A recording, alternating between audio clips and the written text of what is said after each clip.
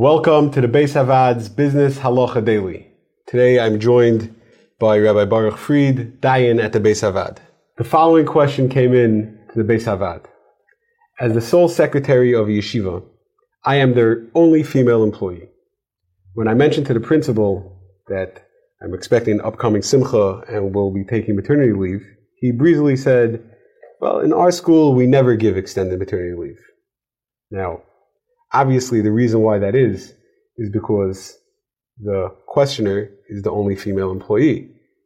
So, does the principal still have to give extended maternity leave since in this place all the girls' schools do give extended leave?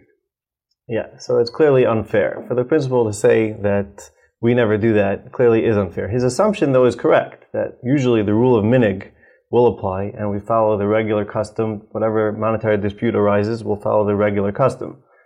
So even if something wasn't mentioned in a contract, the custom prevails, and that's what we'll do.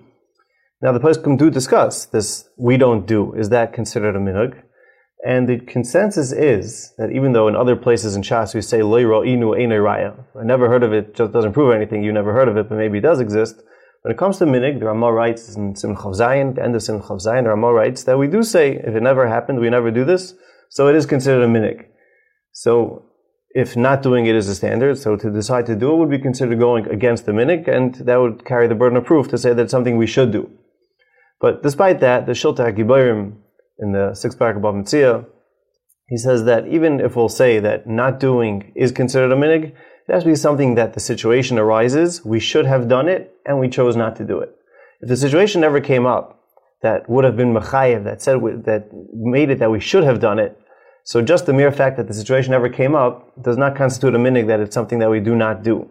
So the truth is the Shach over there argues with this Shiltei HaGiborim, he argues with the Ramah, and he broadens it a little bit more, but if you look over there, ultimately he agrees with the rule. It has to have sometimes that this scenario arises, and it's something we don't do. If it's something that never came up, to say, oh, we never did that before, it doesn't prove anything. So ultimately, we revert to the regular rule. We don't have a minig not to give her maternity leave, so you would go with the industry standard, which in that case it seems it is to give the extended maternity leave. They would have to do that, and she would get her maternity leave. Industry standard would be determined by the school system, the broader school system. If you enjoyed this video and would like to receive more like it, or to sponsor future videos, please click the link below or visit beishavad.org.